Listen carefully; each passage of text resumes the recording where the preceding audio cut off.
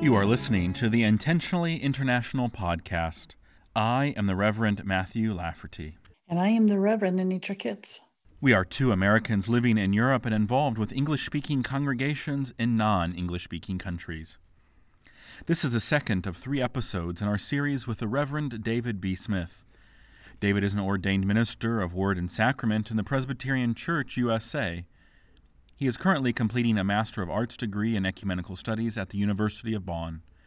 And as part of his graduate studies, David conducted a survey of English-speaking congregations in Europe and in Asia on their approaches, practices, and beliefs with children and youth ministries. David brings ministry experience with children and youth from other assignments prior to his relocation to Bonn, Germany. I am the Reverend Anitra Kitts.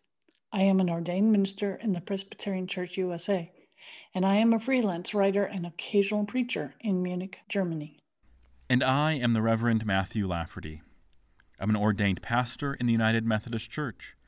I currently serve as the director of the Methodist Ecumenical Office, Rome, and the Methodist representative to the Holy See. Prior to my assignment to Rome, I served nearly a decade in English-speaking international congregations in Europe. We think there is something interesting going on in these English-speaking international congregations, and we want to share what we've learned with you.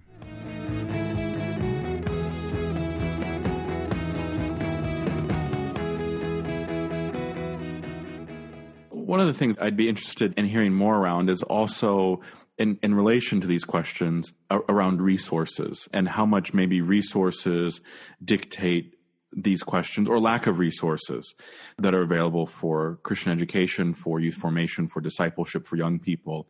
From my experience in the congregations, the international congregations that I've served, both in Moscow here and in Vienna, is that there's a desire to try to find resources from English-speaking publishers that are brought in from sometimes at great expense to be used in our setting. And then we open them up and start looking at them and say, wow, these are, our children look at these and have no idea what these pictures are. They're so specific to a national or cultural context that doesn't translate to where we are in our international congregation. Or they sometimes seem to be addressing denominational priorities that, even though in my current congregation it's a denominational church, some of those denominational priorities are not at all, there's no awareness in our congregation either. And so maybe you can talk more about how resources also plays into this question, and if there was something that you learned about resources and access to resources from the survey. Certainly. I think that the question you raise is perhaps the most practical and the most profound, because you point out that, one of the biggest problems in doing Christian education and faith formation in these contexts is just accessing the resources to do that. And in the few international congregations where a professional youth ministry or children's ministry staff is a possibility, that looks differently than it might in a volunteer-based ministry. And I think, just to give you some numbers before I get into how people are addressing this, one of the things, you have to be careful when speaking of percentages with such a small sample size, but I will do it with this one. 60% of the people who responded said that they still use what we might call in the U.S. a Sunday school model, sort of a classical classroom model approach to children and youth ministry. And I'm not saying that to be pejorative at all. I think it's interesting, though, because as folks who are sort of engaging in critical reflection on what youth ministry looks like or could look like in the future are certainly going away from that model for the most part, it's interesting to see that in 60% of the congregations who responded to this survey, their ministry is still very much identified as classroom-based Sunday school model as we might imagine it. And I'm not picking on international churches with that, because I think that might be true more broadly of churches in general. But it's instructive because it has to do with this question of how do you get resources. If you are unable to access all these fancy new books telling you about new models of youth ministry, if you do not have access to a staff person who has been shaped in those approaches, then you are going to say, well, we don't know exactly what all those fancy things are, but we can do this and we can do it relatively well. This curriculum may be 20 years old and may have pictures in it, as you said, that have nothing to do with what we're experiencing, that look sort of like, it's things from the 1950s with the paintings and the books and all. Of course, we've heard about transient versus non-transient populations in congregations, which are realities, right? There are people coming and going and people who are staying. And in some communities, larger group of one than the other, and sometimes it's mixed and things. We've talked about access to resources, the staff and volunteering. We've talked about kind of orientation around who's leading the ministry and their own experience, especially if it's volunteer-driven. And I'm also now curious to hear about if you've done any work around who's actually publishing the material and if that has an impact on what people are using and how good do they think it is and all the stuff that relates to choosing a publisher or a company or ministry that's producing these resources for children and youth ministry. Certainly. So one of the things we asked in the survey had to do with the question of where are you getting your materials, your curriculums, and even beyond curriculums, broader resources. And we gave several options and then also left possibilities to get specific later on. So some of the options might be a denominational curriculum. If your church is part of a Methodist, as yours is in Vienna, Matthew, part of the Methodist World Mission, then possibly you would have access to sort of Methodist publications.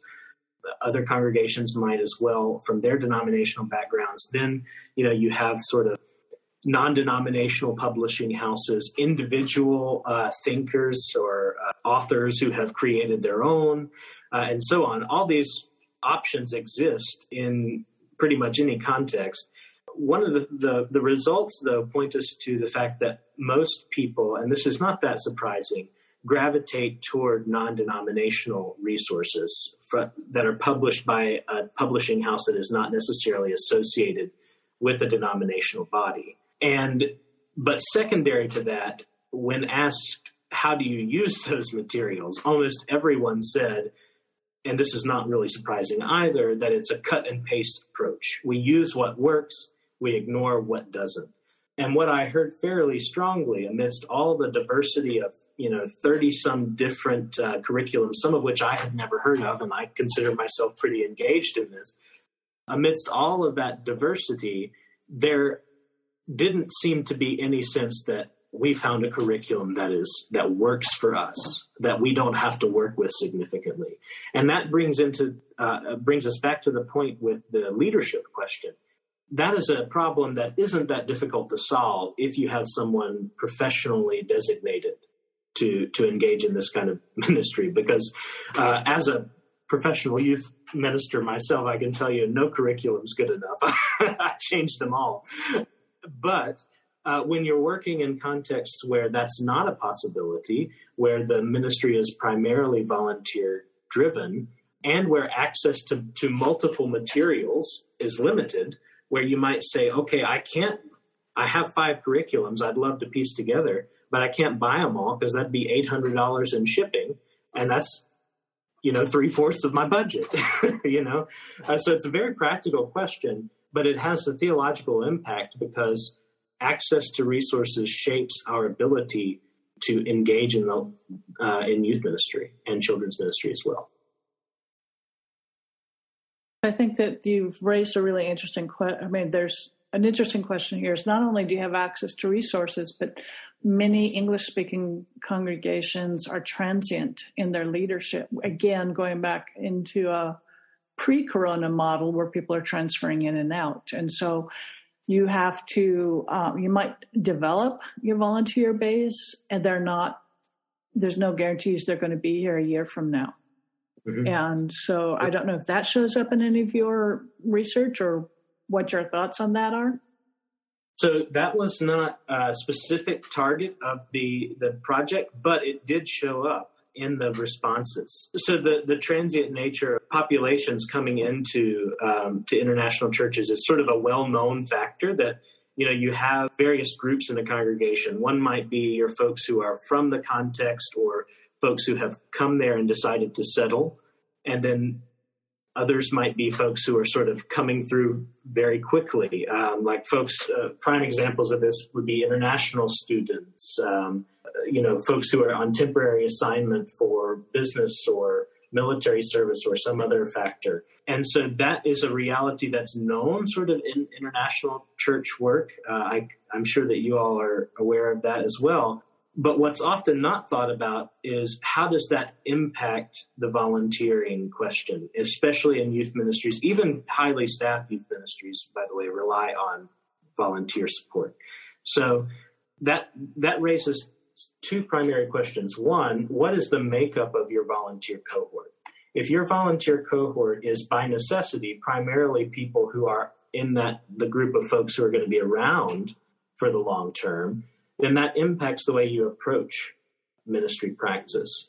And two, it often means that the folks who are often really serving as core volunteers are the ones who are here longer, who are in context longer. And sometimes that leads to a lack of ability to address the needs of the more transient populations. So, for example, the United States, one of the big raves in youth ministry right now is how do you have sort of a scope and sequence? That's not new, but it's, folks are really emphasizing this. So how do you say, okay, what do I want youth to know, feel, and do in their 4 years in our youth ministry?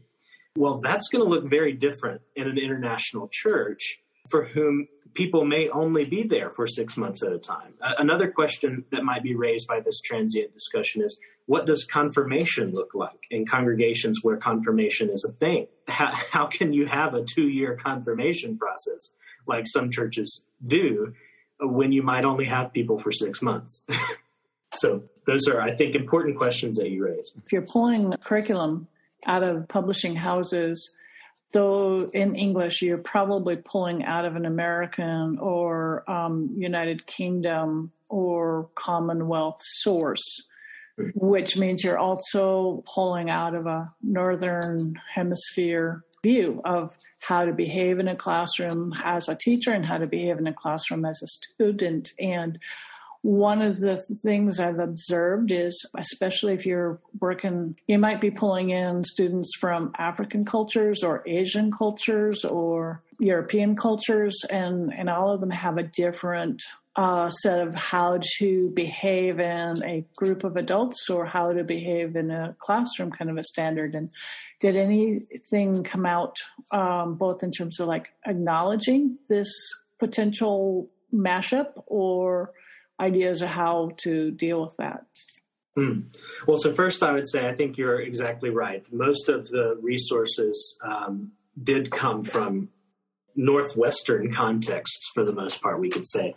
And that does have an impact on the approach that is sort of embodied. I suspect, and this is just a hypothesis, that there is at least some level of reflection regarding this issue, because one cannot be engaged in a classroom without realizing the challenge that it is posed. However, the survey did not really get into that point. One thing I will say, though, that is significant in sort of the background research and intercultural work in general has to do with what it means to lead small groups, right? So in churches that are moving towards small group models, or who are at the very least trying to work within the Sunday school structure to allow for more participation of young people, that was certainly something that came out in the survey, that there was a desire to help young people to take the biblical story on in their own life and to actually participate in the life of ministry. So you have those ideas, and that's great. But the way you approach that and the way your curriculum suggests that you ought to approach that is culturally based, and certainly will be, at the very least, have to be adapted depending on context. But if not adapted, and if not done so in a sensitive way, it could very easily become destructive to conversation instead of constructive. I mean, even something as simple as, a curriculum that says, okay, so now we're going to go around the room and everyone is going to speak. What in the world might that mean when you have, folks who are from a culture that are sort of low power distance, who can just jump right in there, no difficulties, sitting beside folks from a high power distance culture where you would never, jump in that way. And then you have the additional question of, okay, well, then how do we do this?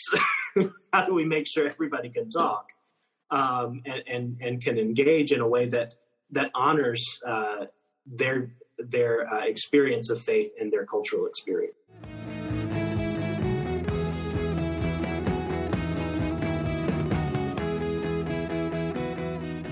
There is another episode with David in our 3-part series on children and youth ministry in English-speaking congregations in non-English-speaking countries.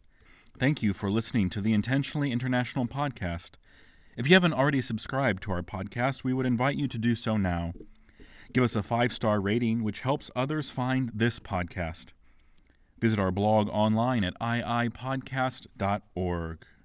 I'm the Reverend Anitra Kitts, and with the Reverend Matthew Lafferty, we create this podcast.